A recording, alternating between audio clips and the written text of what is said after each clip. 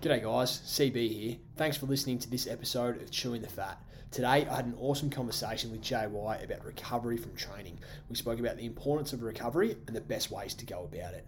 Please subscribe and leave a review on Apple Podcasts or Spotify if you haven't already. And you can find us on Instagram at chewingthefat_podcast. Thanks guys, hope you enjoy.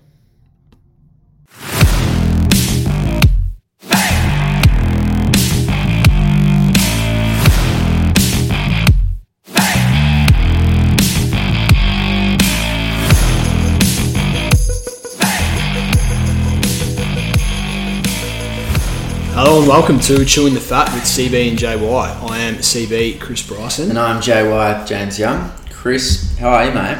I'm well, mate. We have been mask-free since November 23, and what a pleasure it is. Yeah. What a pleasure it is. How good is it getting down the street and just having no mask on? Like, the simple things in life, mate. Bit of a stroll down the beach the other night, and you can actually smell salt water. Yep. Like, how good is that? Yep. And you feel that little bit more freedom. I was speaking to someone at the cafe, and I feel for the cafe workers having to wear their masks, but I can't think it'll be too much longer before that'll get the go. Now that we're also down to 0 active cases in the state of Victoria. Melbourne is finally getting back to normal. So, guys, well done, everybody. It's a real credit to the whole of our wonderful state for getting their act together and helping stop the spread. No one predicted the pandemic, but we've done a good job of recovering. Yep. And I feel like there was a real correlation between when everyone just got their shit together and when we started this podcast. You totally missed my really cool segue into today's topic. I thought I'd just start talking, but I'd like you to go ahead and repeat that, please. Melbourne's just recovered so well from this pandemic, JY, so it's only fitting that we talk about... Oh, pandemics. We're going to talk about the Black Plague, swine flu, Ebola. This is the Chewing the Fat episode 11 pandemic episode. Well, I haven't prepared for this. Sorry guys, I've just completely derailed it. Today we're talking about recovery. So what we're going to do is recover this awful start and get back into it. Yes. So Chris, what are we talking about today? Give us the rundown. Well, recovery, mate, is such an important, underrated, undervalued part of training. And we're all about training, we're all about health and fitness. We've touched on it very, very briefly before in a few previous episodes, but I want to go into detail today on why recovery is so important and how we can all go about recovering in the best, most effective, evidence-based ways possible. And recovery is crucial for everybody, no matter what level of training they do or how long they've been training for, because at the end of the day, all of life's stresses cause some form of... we need to have some form of recovery. So whether it's training or whether it's, a lack of sleep or whether it's, just the stresses of work every day, recovery is the byproduct of these stresses. So Chris, today you're going to be speaking a fair bit, so we're going to treat for the listeners where I'm going to shut up a lot more today. So thank God. I know. I'm sorry, guys. I know that this isn't necessarily what you want. I'm happy to just, if anybody can quickly just message in to me now. Actually, this isn't live, so no one can. But it's a podcast, not a radio show. It's a podcast, not a radio show. That's the maybe next, one day. The next step. But I'm going to be throwing it to you, Chris. How about you give us a start? What is recovery? Well, essentially the reason why we train is different to every individual, but every individual has their own reasons why they train. And it's essentially because we want some sort of adaptation. So we're talking generally, our sort of domain is in the gym, is generally resistance training. And in terms of that, people will walk into the gym and they want an adaptation, which is either fat loss, increase in strength, or hypertrophy, an increase in muscle size. Now, for other forms of training, if it's running, for example, we might want cardiovascular adaptations. If it's sport specific, we might want skill-based adaptations. But whatever it is, the reason why we're training is for an adaptation, okay? And in order for our stimulus, which is the training that we put ourselves through, to create the adaptation that we want to get out of our training, there's a missing link right in the middle, and that's recovery. So no one ever thinks of that. People think, okay, this is the end goal, this is what I want to do, I want to get stronger, lose weight, put on size, get faster, whatever, and this is how I'm going to go about doing it with the stimulus and with the training. But right in the middle, we need recovery, otherwise the whole process won't occur. So best case scenario, you're not going to get the most effective adaptations that you're after. Worst case scenario, your performance is going to be decreased and your risk of injury is going to be significantly spiked. Yep, absolutely. Would you like to quickly discuss the SRA model? Yeah, well, essentially, what I've just sort of touched on can be summarised with the SRA principle of the SRA model. So SRA stands for Stimulus, Recovery, Adaptation, which is like we've just sort of touched on. Stimulus is your training, adaptation is the goal, and in the middle of that is recovery. So stimulus, recovery, adaptation is the SRA principle, and that underlines, literally everything that anyone should be wanting to do with any form of training whatsoever. Absolutely. Nice, mate. Well, what are some of the best ways to recover? Now, we're going to start from the top. There is one single most important recovery method that we want to touch on. We've actually done a whole podcast on this a couple of episodes ago, and that is sleep. Now, sleep is not sexy, it's not cool, it's not, always the first thing that's spoken about in terms of training or sports science or sport or whatever.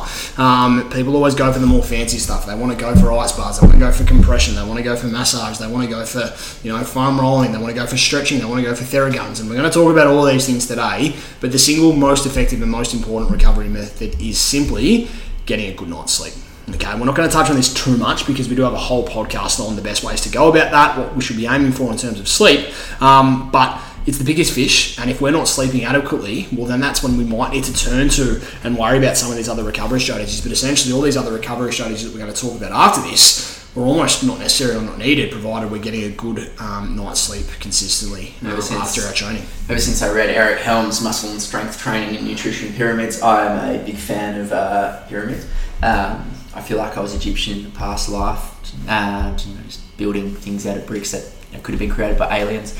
But the very foundation of our recovery pyramid technically should be sleep.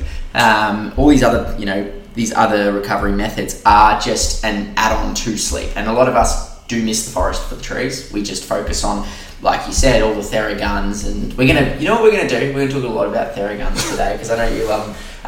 But we do forget about sleep a lot, don't we? And I honestly think that most of our problems to do with training, fatigue, injury can be fixed with good night's sleep or consistently good sleep. 100%. And to go into more depth about how much sleep we should be aiming for, the best sort of sleep hygiene strategies to foster that, please go back and listen to our sleep episode 9. Episode 9. Please go and listen to that. Because that's going to go into a lot more detail. What I will say is getting a perfect night's sleep isn't always possible for every single person on the planet. Okay, so there are some people whose sleep is going to be compromised for no fault of their own, and they're going to have to look to all these other recovery modalities that we're going to go into. And that may be for medical reasons. There may be sleep apnea. It could be mental health issues that are keeping us up at night. It could be the fact that you've got a newborn baby. It could be the fact that you live in a busy road. You could be having a stressful time at work. You could be a shift worker. There can be all sorts of different things that go on, in our lives that we can't necessarily control. And if these things are impacting on our sleep, then one, we need to maybe need to accept the fact that we can't necessarily optimize it, okay, and then work our way around that. Now that may mean reducing our training loads, focusing on other recovery modalities, etc., in order to make sure that we're still recovering and that sleep deprivation isn't impacting on our physical and our mental health more so than it already is or than it needs to be. But for those of us that don't have those other external stresses that are potentially, causing us to lose sleep and we're just not prioritizing it, well, prioritizing it is one of the most amazing, influential, effective things we can do for not only our recovery but our entire physical health. Love it, mate. You want to touch on some nutrition and hydration recovery strategies? Well, absolutely. This is probably the second most important thing, is adequately refueling our bodies in terms of replacing fluids that we lose when we're training, replacing the fuels that we use when we're training, and repairing our muscles. So you're probably the expert in this area, mate, a little bit more than me. Do you want to elaborate on nutrition and hydration for recovery? I like that you'll be an expert, mate. I'm definitely not the expert in this, but this is a little bit more sort of my field. Generally, we eat and we hydrate surrounding workouts to be able to both perform the workout and recover from the workout. So when we train, generally we're using substrates such as carbohydrates for short-term energy, fats for long-term energy, and then again like protein, which is that's like the next form of energy that we can use, and our nutrition surrounding our workouts is what allows us to use these fuel sources. So whatever's readily available. So when it comes to the actual recovery from training, so post-training sessions, if we don't refuel with these substrates, all we're going to do is eat into both.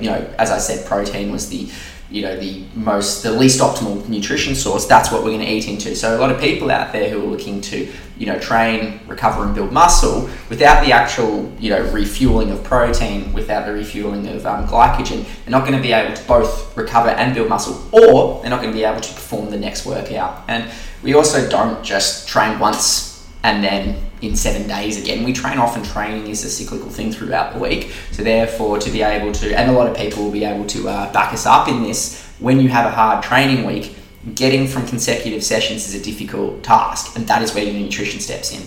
Your hydration is also very similar in that sense. If you're dehydrated, you're not going to be able to train. Also, things aren't going to create the most optimal environment to adapt.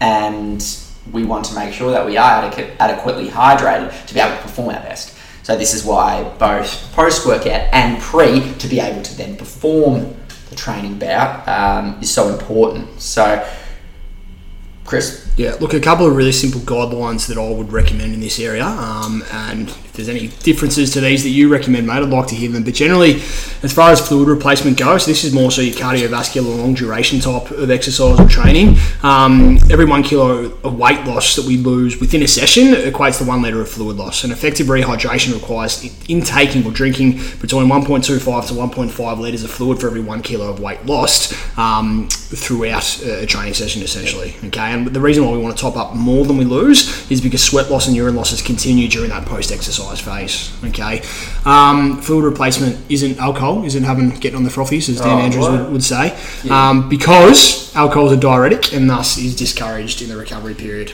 Unfortunately, mate, that is unfortunate. It's also important to remember that those are the guidelines generally for quite a high intensity exercise bout. So, look, obviously, yes, this is about recovery. We do want to recover, so therefore we do want to make sure we hydrate. But if you're doing a 30 to 60 minute gym sesh where you're hitting some bench and some arms, you're not going to need to refuel and rehydrate quite as much as someone who is playing footy or performing some sort of high level let's say WOD circuit or something like that. Yeah, so sure. That's just an important little side note. But still, at the end of the day, we do still need to focus on our hydration for sure, and our nutrition. For sure. So the second thing, replacing lost fuel. So as you mentioned, carbohydrates are generally the major fuel supply, and so we need to restore glycogen in that post-exercise period. Okay, so athletes should be aiming to consume roughly 1 gram of carbohydrate per kilo of body mass per hour of training, essentially for the first 2 to 4 hours of exercise, if that makes sense. So if you're 80 kilos, consuming 80 kilos of carbs after a training session to restore your lost fuel. Once again, a lot more important in the high intensity, long duration type exercise rather than your shorter at the same time. You'll see a lot of people out there who, again, will back this up when you are performing. I'm talking in the gym, obviously. You are performing a pretty simple session. Let's say you are doing bench and arms. You will lose, your performance will decrease after subsequent sets as the fatigue does start to set in, which is why pre-workout nutrition is quite important, making sure that you are fueling up with enough carbohydrates to therefore use. Okay, so we're saying sugarier carbohydrates, of the low GI form, which also can be consumed during the workout. So intra-workout nutrition as well, it's the same sort of thing. It allows you to be able to, perform. This is also going to stop you from, creating, let me start that again. This is also going to delay sorry, someone's calling me, that distracted me. But when you are making sure that you do have enough, energy available, you are going to be able to long-term recover better because you're not eating into stores, basically. Sorry about that. For sure. I think the other thing... Probably an Arabian prince or something. Turn your phone off while we're recording, would you, mate? Jesus Christ. But then how can I Tinder? Well, true, priorities. The last thing I'll mention on that as well is people that are in a calorie deficit, which if you go back to my nutrition episode is going to be the underlying thing that we need to lose weight. If that's a goal of ours, your recovery is going to be compromised essentially. So if people are at a calorie deficit and they're dieting, which you need to keep that in mind and be aware of that, your recovery is going to be not quite as good if you're eating at maintenance calories or at a surplus level. Okay. And the last thing to consider with this before we move on is muscle repair. So any sort of exercise, especially prolonged high intensity exercise, causes substantial breakdown of muscle protein. And obviously we want to put protein back into our body to make sure that that recovery and that muscle repair process is optimized. And a really rough guideline, and you correct me if I'm wrong here, is somewhere between 1.6 to 2.2 grams of protein to be consumed per kilo of body weight is recommended sort of on a daily basis to maximise hypertrophy if that's your goal. Spot on. Higher end of the range for those who are in a deficit, lower end of the range for those who are in a calorie surplus. Brilliant. Nutrition and hydration nailed. And if you do want more information, once again, we've got another old episode of Chewing the Fat you can go back to. Number 2, 3? No, was that long ago? Yeah, it was the one I deleted, remember? Accidentally. We had to record it again. We're veterans now. Oh, it was, wasn't it? Yeah. You are right. That was early. Don't know why I brought that up. That was a horrible time. That was all your fault. All right, so sleep and nutrition and hydration, these are the top of the pyramid. These are clearly the big fish and should absolutely be prioritised, but there are other methods that do have their place that we're going to run through now. Absolutely. First one being active recovery. Okay, and active recovery is essentially defined as low intensity work that's performed after long duration exercise to facilitate better performance in a subsequent exercise bout. Okay, and active recovery essentially appears to be the most effective way that we can increase blood flow to our muscles and facilitate the removal of waste products following long duration exercise. So this is more so talking your team sports, your cardio, going for runs, etc. And it can be quite simply like literally going for a walk after you've been on your feet running around a footy field or chasing a soccer ball or going for a 10 or 15k run. Going for a short walk within 10 or 20 minutes of completing that exercise can be a fantastic way, and there is evidence to support that this is useful. However, when it's coming to, I suppose, shorter duration, high intensity exercise, which is more your weightlifting, powerlifting, sprints, etc., passive recovery does actually appear superior. So, if we're talking, most of our listeners are probably thinking resistance training, getting in the gym, active recovery is probably not entirely necessary, but after long duration exercise, cardio stuff particularly, it is very, very effective. And we're talking really low intensity, like, as you said, walking. We're going for a walk, tigging your legs over on an exercise bike, yep. Just some general, really basic movements. Yep. Again, it's something that I often recommend people when they say after a session, they'll go, what can I do? What can I do now to recover? Generally, obviously, the sleep, the hydration, the rest is the most important thing. Yep. But if they are really fanging for something, it's a walk. Go for a walk, just chill out, actually tick the legs over, whatever it might be. Yeah, absolutely. So the next thing we want to chat about is compression, and this is one of my favourite forms of recovery for a number of reasons, which we'll touch on. And the research and the literature shows us that compression appears to be effective in recovery from both weight training and endurance exercise. So it ticks those both sides of the equation there that something like active recovery doesn't, and it helps to improve the restoration of strength and power essentially. So it helps us to perform again after a subsequent bout of exercise quicker, as well as decreasing muscle soreness. It's thought to facilitate the return of blood to the heart, which reduces swelling, inflammation, and soreness, we think. And the most important thing is the research shows that it's not actually harmful in any way at all. And it can be effective when worn from anywhere between 20 minutes to 24 hours. So when I'm talking about compression garments, compression stockings, a pair of skins, something like that, is what we're talking about here. Okay, so it's one of those ones where it's super simple and easy. You can whack on a pair of skins or some sort of compression garment after exercise for anywhere between 20 minutes to 24 hours. And if you feel better, awesome. And if you don't, because there are people that are skeptical and don't feel a hell of a lot better afterwards, well, it's not going to do you any harm. So that just might not be the recovery method for you. For me personally, I find it works really, really well, and for a lot of my clients, it works really, really well. Okay, a great way that I generally recommend to most people, and this is just an anecdotal thing, it's not necessarily supported by the research, but actually sleeping in a pair of skins the night after training, like a leg session, for example, or going for a run or playing a team sport, proves to be really, really effective on an anecdotal level. To back up what the research says from both, as I said, weight training and endurance exercise. What do you normally wear when you sleep, Chris? Normally just the undies, mate. Just the undies? Except if I'm recovering from a big bout of exercise. Got the skins on. Then it's the long skins. And just touching on what you said before, placebo is such a powerful thing, and whether some of the recovery methods that we speak about actually do work or don't work, at the end of the day, and this is coming from a from a coaching perspective, if you find someone actually does something that you might not think is well supported by research, but it works, well then who are we to turn around and say stop doing that, it's such a waste of time? Because cost to benefit, you might have someone who is using Theraguns and they're finding that they're working really well, okay, and they're able to train and their training's at a high level, or whatever their goals are being achieved thanks to said recovery form. Then don't touch anything, just let them do it. If it's something that's costing them a lot of money that they're whinging then about, and financial strains, or it's a lot of effort, and they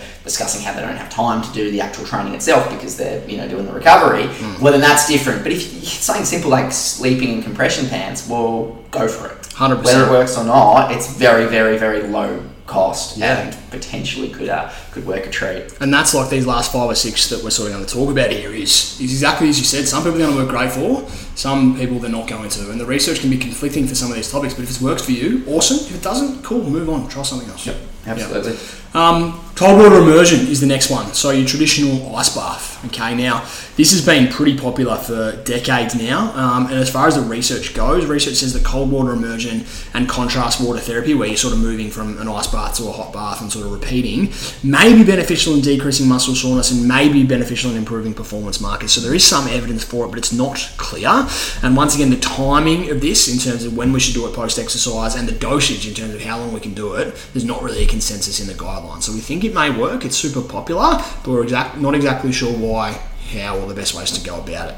Okay, a couple of things I will say on this is that as far as picking your form of exercise, so once again, if we're doing weight training and resistance training, it may not be the best form of recovery method. And the reason for that is recent evidence actually suggests that cold water immersion may blunt the inflammatory processes that are involved with hypertrophy, which is putting on muscle size, and therefore can decrease muscular adaptation to strength training. So for people who are lifting weights and wanting a recovery method, as I said, this is not a clear consensus yet, but the literature is leading us towards the fact that it may not be your best option. You should probably steer clear. Okay, and I think that preliminary evidence is enough to, if you're doing resistance training, probably don't go for cold water immersion. However, it can and it may be effective for longer duration exercise, running, cardio, team sports, etc. Okay, one more thing I'll touch on before I think you want to butt in there is so many local footy teams I see all the time, super popular, go down to Port Melbourne Beach on a Sunday. You love this. Love this. Get in the cold water, okay, and they stand around for 20 minutes in the middle of winter, freezing their nuts off, and it feels horrible, and they think they're doing the right thing for recovery. And they may well be, because it may help, and they may feel better, and that's all fine. But if this is done after going to a nightclub till 5 in the morning, getting 2 hours sleep, and then getting in a cold water, getting down the beach for 20 minutes, well, you probably missed the biggest fish, don't you? Which nightclub, Chris? CQ, of course. Always. Back in the day. Back in the day. Before you had a family. Before I had a family. Dog and the missus, it's basically a family. Almost. And before pandemics. That's what we're talking about today, isn't it? Yes. So, I will say on that as well, once again, it's not bad for you. Like, if you've had no sleep and you want to do one of these things, as I said, cool, it still may help. As far as the local sport level, a bit of team bonding on a Sunday morning, discussing their hangover and the exploits from the night before might be just as effective for other, psychological, psychosocial reasons. However, yeah, it's a 1%er, long duration exercise, not so much weight training. What you said there as well, touching on the hypertrophy aspect, that's basically in regards to acute recovery. So one thing important to note, just so that people don't start now, doing the hottest showers that they can and wasting their hot water, is that if you are someone like me, actually, I enjoy a cold shower to wake up in the morning. Okay? What? I love it. This is the... we're going to get Wim Hof on this podcast soon, because I'm sure he can tell us more about it. Do you know who Wim Hof is? No. Okay. Who's Wim Hof? Mate, can you tell us on a whim? Nice. He's like the cold water breathing dude. He's the one who he went I can't remember what mountain it was. What's the big mountain? Kosciuszko? No. Everest? I think it was Everest. He went up there with basically no clothes or something. So he's crazy. But he's got the Wim Hof breathing method, which is what allows you to accept the cold. And his whole thing is cold water, and the cold creates a strengthened immune response. It forces your body to basically work over, or to overwork to maintain immunity, which means in other circumstances your immune system's better. Whether that works, who knows? I doubt it's as well researched as a lot of other things. However, I love a cold shower in the morning because it does wake me up. like especially in the summer, it does. As we sit here in my apartment has wooden floors, and it does get a bit warm in the morning. The sun comes up into the glass, that often wakes me up. Cold showers the treat. Where obviously, what you said before in regards to cold water and recovery, I'm not having that cold shower after training. This is what we're talking about. We're explaining that, if you go hit the gym and get in the shower quickly and make sure it's cold shower because you need to recover, well, that's where you're going to blunt the hypertrophic response. However, cold shower in the morning or a bit of cold water, don't have to now steer clear of cold water. No. That's not what we're saying. No. Just to confirm to the audience. But everybody go and look up Wim Hof, because if anybody can do his breathing technique properly, I'll buy him a beer, because I've tried it and it's very difficult. I won't buy you a beer, Chris, because I've got that look in your eyes. And actually, you owe me enough beers that I don't think I need to get you one. So I was already googling it, mate. Those fingers. Massage. So massage is one that we spoke about, in terms of things that are cheap and easy and effective. This is not it, essentially. For those who are at the elite level, they've generally got availability of massage therapists and physiotherapists and masseuses and myotherapists and all sorts of things at their disposal, and that can be super effective for those guys. But for those that are not at the elite level in any given sport, it can be quite expensive and it can be time-consuming, okay? What does the research say as well? Once again, the research is conflicted for massage as a recovery tool. There's actually no clear evidence that massage helps to improve performance measures, which means like, your strength, jumping, sprinting, endurance, etc. It hasn't actually been shown to help improve the speed of recovery of those sort of aspects. However, it has been shown in the research to have small but significant effect on both muscle soreness and range of motion or flexibility. Okay, so once again, this is going to be a very individualized thing. Some people are going to have the resources, the time, the money to spend on that, and that can be fantastic and make them feel a hell of a lot better as part of their routine if they are pushing their body to the limits. But other people aren't going to have those resources, and for those that don't, you're probably not missing out on something that's incredible or magical that some people would make it out to be. And it's at the same point that we said before, placebo. So if you do feel like it works, but then go for it. And there are some areas of the body. We're talking about physio massages here, guys, just making sure everyone's aware of that. We're not talking about we're not talking about those massages. What massages? What are you talking about? Those the Thailand specials. I don't know what you mean. You wouldn't, would you? No.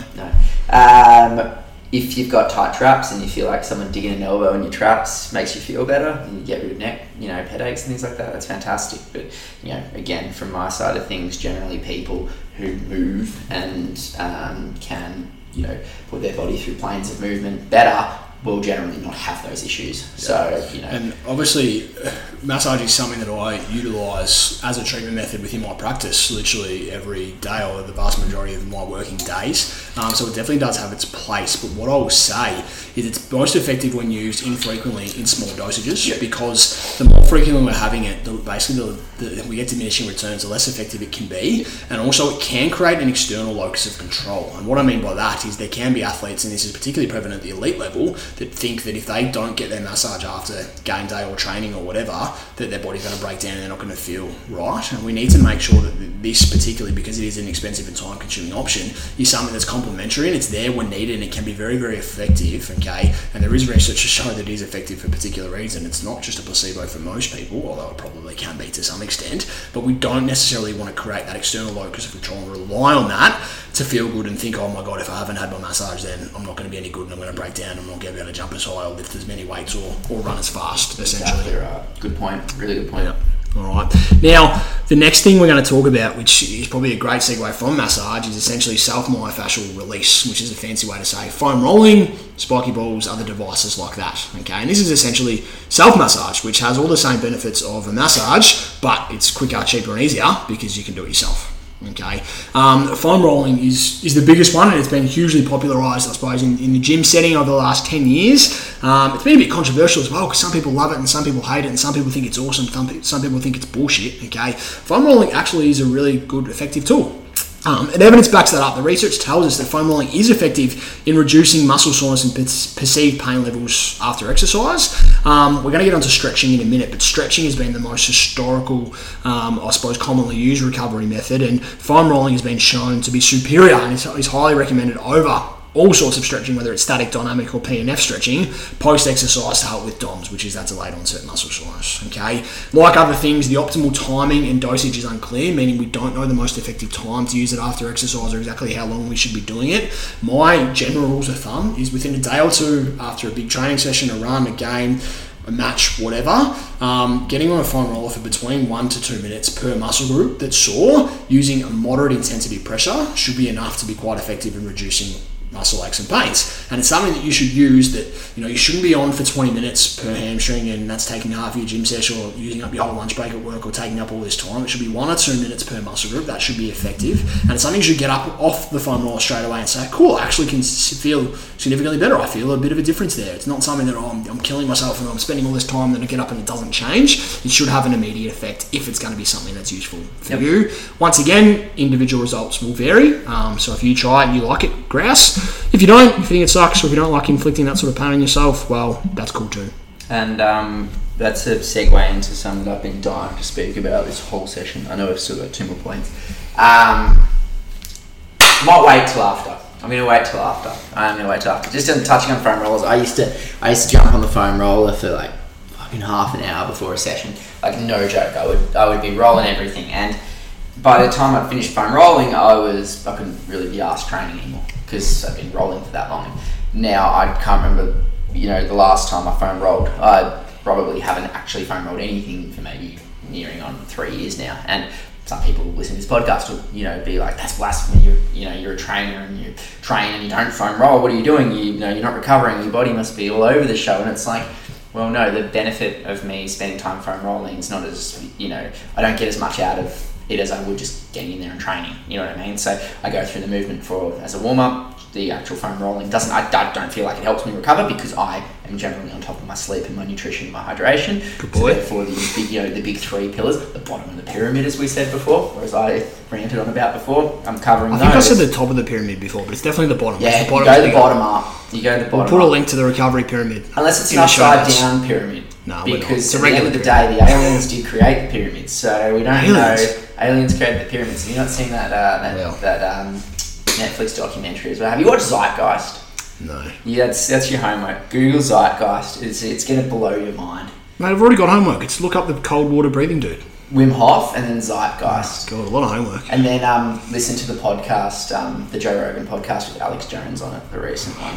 I'll take a week off work to do all this homework. I want to do a podcast just about that. It's insane. Anyway, but yeah, so foam rolling, if you are someone who does enjoy foam rolling, then bloody hell, go for it. I don't feel pressure though that you have to foam roll. And I have people who come to me and they go, they're running late to their session. They run in and they go, oh God, I just got quickly roll. That's, you're not going to get what you seem to think you're going to get out of the foam rolling, quickly, jumping on the roller and giving everything a 2-second run over. Just get into your training. It's not going to really provide as much benefit in the long term. However, placebo, still a powerful thing. If you feel like it does work, then go for it. Yeah. Beautiful. 2 more points. Second last one is stretching. Now, I reckon we should do a whole episode on stretching because there's a hell of a lot of myths we can bust here and a hell of a lot of things we can talk about, but I'm going to cover this in 30 seconds. There is clear level 1 high quality research evidence that tells us that stretching has absolutely no effect on recovery. It does not speed up the restoration of performance markers and does not reduce muscle soreness. So essentially, not recommended, don't bother. Okay, I will finalise that by saying that post-exercise stretching doesn't actually appear to have any detrimental effects on performance or be harmful in any way, and because it has been such a really commonly popularised traditional recovery method that's been used for years and years and years, a lot of people have a preference and they like to feel like they want to stretch and that makes them feel good. As I said, we now know that this is almost certainly a placebo, okay? But once again, if it's not going to be harmful, which it's not, and it's not going to have any detrimental effects on performance or any costs or anything, which it's not. If you want to stretch, go nuts, okay? But just know that research tells us it's probably doing close to bugger all. Nice. Okay. Theraguns, you've been dying to talk about these. My favourite thing. Now, everything we've spoken about today is a lie. We're coming out now. It's all a lie. None of it works. But this does. Theraguns. The ultimate. This whole podcast is built for this moment. We should do a clickbait title. The only recovery method you need in order to have a photo of a Theragun. Because they're that good. Just Everybody should go and buy them. I don't even have stocks in them. Like, just go get one. It'll change your life. That's all I need to say. Can I ask you one question? What? Do you have one? I actually don't know. Alright, so Theraguns, if you haven't seen them, put Theragun into Instagram. It's and there's literally thousands and thousands of basically posts. just like a glorified vibrator. Yeah, for your muscles. Yeah, well. Up to you, but yeah, for your muscles. Theraguns, yeah, it's essentially a fancy, portable, electronic massage tool where there's a little massage head on it and you can rub it up and down all the muscles in your body and give yourself a fantastic, great feeling massage with a fancy title. And they've been hugely popularised on Instagram, and in the last 6 to 12 months they've literally gone through the roof, okay? What Theraguns are not is a magic recovery tool. Okay, what they are is essentially another form of self-myofascial release or another form of foam rolling, okay, which is a lot sexier, okay. Actually, to be honest, I've tried them. They feel really, really good, okay. So they probably feel better than these things when used properly, James. And because of that reason, like they do cost a few $100, and people spend a few $100 on a fancy device that feels good. It's probably going to help, right? But they're not the be-all and end-all, and they're not, your number one thing that's going to replace every other recovery method that a lot of people think. If you're sleeping like a dickhead and not really worrying about your nutrition, but you're going out there and buying a Theragun, it's like, what are you doing? Yeah, it's essentially in the same. You're a genius. That's what you're doing. Exactly right. We should get Chewing the Fat branded Theraguns. We might sell them, make a bit of coin. It's essentially another form of foam rolling. So they should be looked at exactly the same way you look at a foam roller. They feel good. They've got their place. They help people feel better. However, a foam roller might cost you $50 or $60, and a Theragun's might cost you $300 or $400, essentially. Which is fine if you've got the cash and you want to spend that. No dramas at all. But yeah, it's not going to fix all of life problems. It might make you feel a little bit better for a short period of time. Spot on there, mate. Nice. Can I quickly go on my little rant? Absolutely. I'll be, can probably time this. I'll be real quick. Yeah. You actually can time it? Alright, let's see how we go. Tell me when the clock started? Started. My biggest thing when it comes to recovery that I want to remind everyone out there is that we don't train to recover. So we're sitting here talking about recovery in depth, okay? And we're explaining all these different recovery methods. However, when we train for an adaptation. Okay, recovery is an element of the process, all right? It's 1/3 of the process, technically. If you are training and then trying to ensure that you are wrapped in cotton wool so that you recover, expecting to then have some form of adaptation post-stimulus, you're probably not actually training hard enough to be able to create the adaptation in the first place. So generally when we train, there has to be some level of fatigue. You have to pretty much feel like shit to be able to get said adaptation, or else, well, we'd all just look at weights, or we'd run 100 meters and we'd all get quicker and we'd get bigger and we'd get stronger, okay? Which is why a lot of people kind of, again, the forest before the trees, they worry about the recovery before they worry about the actual training. So they think, I'm going to do all this training, okay, but I'm going to be really careful about it and make sure that everything's, really well controlled, and then I'm going to go and recover, and then I'm going to become fucking Arnold Schwarzenegger. Well, that's not the case at all. Recovery is an element of the process, and it is a very, very, very important one. And as we've said, it's often the one that people forget. However, there are a lot of people on the other side of the equation who are so focused on recovery, and they basically put it at the top. Let's create another pyramid. They basically put it at the bottom or the top of the alien pyramid. And they let that compromise the training, which is therefore then going to compromise the adaptation that they get, and then they're going to spin their wheels and sit there thinking, why aren't I getting bigger, why aren't I getting stronger? Because they're never really training hard enough, because they're too busy worrying about foam rolling and Theraguns. So just want to make that as a little caveat so that everyone is on board with they're picking up what I'm putting down. It's more important to make sure that your training is underway and you're recovering from said training. Don't think that foam rolling and cold water immersion, I'm going through the list here, active recovery, even to an extent nutrition and hydration are going to be better for you than hard, consistent, smart training. That is the most important thing at the end of the day. 2 minutes and 19 seconds. Not I bad. thought that was quite good too. Not bad. Got fucking in depth there. The last thing I will say, mate, you're absolutely spot on, and it is important to note. Recovery is so important. That's why we're doing a podcast about it. But being sore after training is normal because training needs to induce fatigue in order to create adaptations. So don't let that stress you. Don't freak out about every single little ache and pain. Be proactive with them and prioritise these methods. But some soreness and fatigue from training is normal, and it's not only normal, it is absolutely necessary. We spoke about this in our podcast, our powerlifting podcast last week. Generally, powerlifters feel like shit. They feel beat up because they're doing big lifts all the time and lifting loads that their body technically aren't really, supposed to be lifting. And that's the thing. Ask any, person who trains consistently and has quite large training weeks. You feel like shit. Like, it's just part and parcel of the game. You know what? Sometimes it's the funnest part is that you feel like you're fucking putting in work. And if you're always worried about, but I'm so sore, I've got to train. We can go back to our pain episode. Jesus. I think that was episode 2. I'm pretty sure that was episode 2. Number 3 was nutrition. It was a cracker. It was an absolute cracker. Chris is the man of pain, the sultan of pain. They call him down at Therapy Penola Football Club when he brings the pain on the field.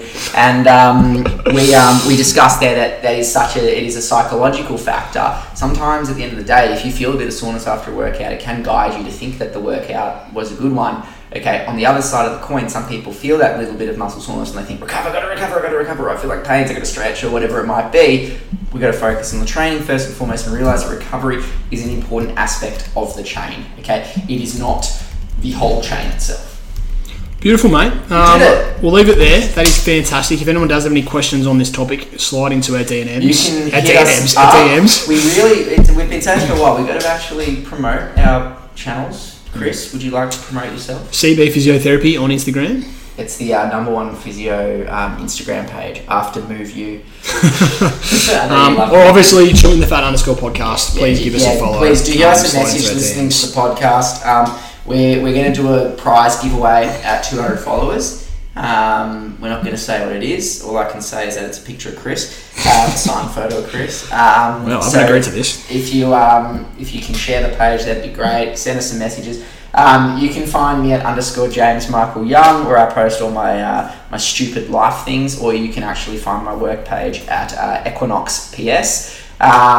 Chris, shall I take us away with a quick quote just to get us through this? Quote of the week, Jay White. Because we're rambling on now. Here's my quote.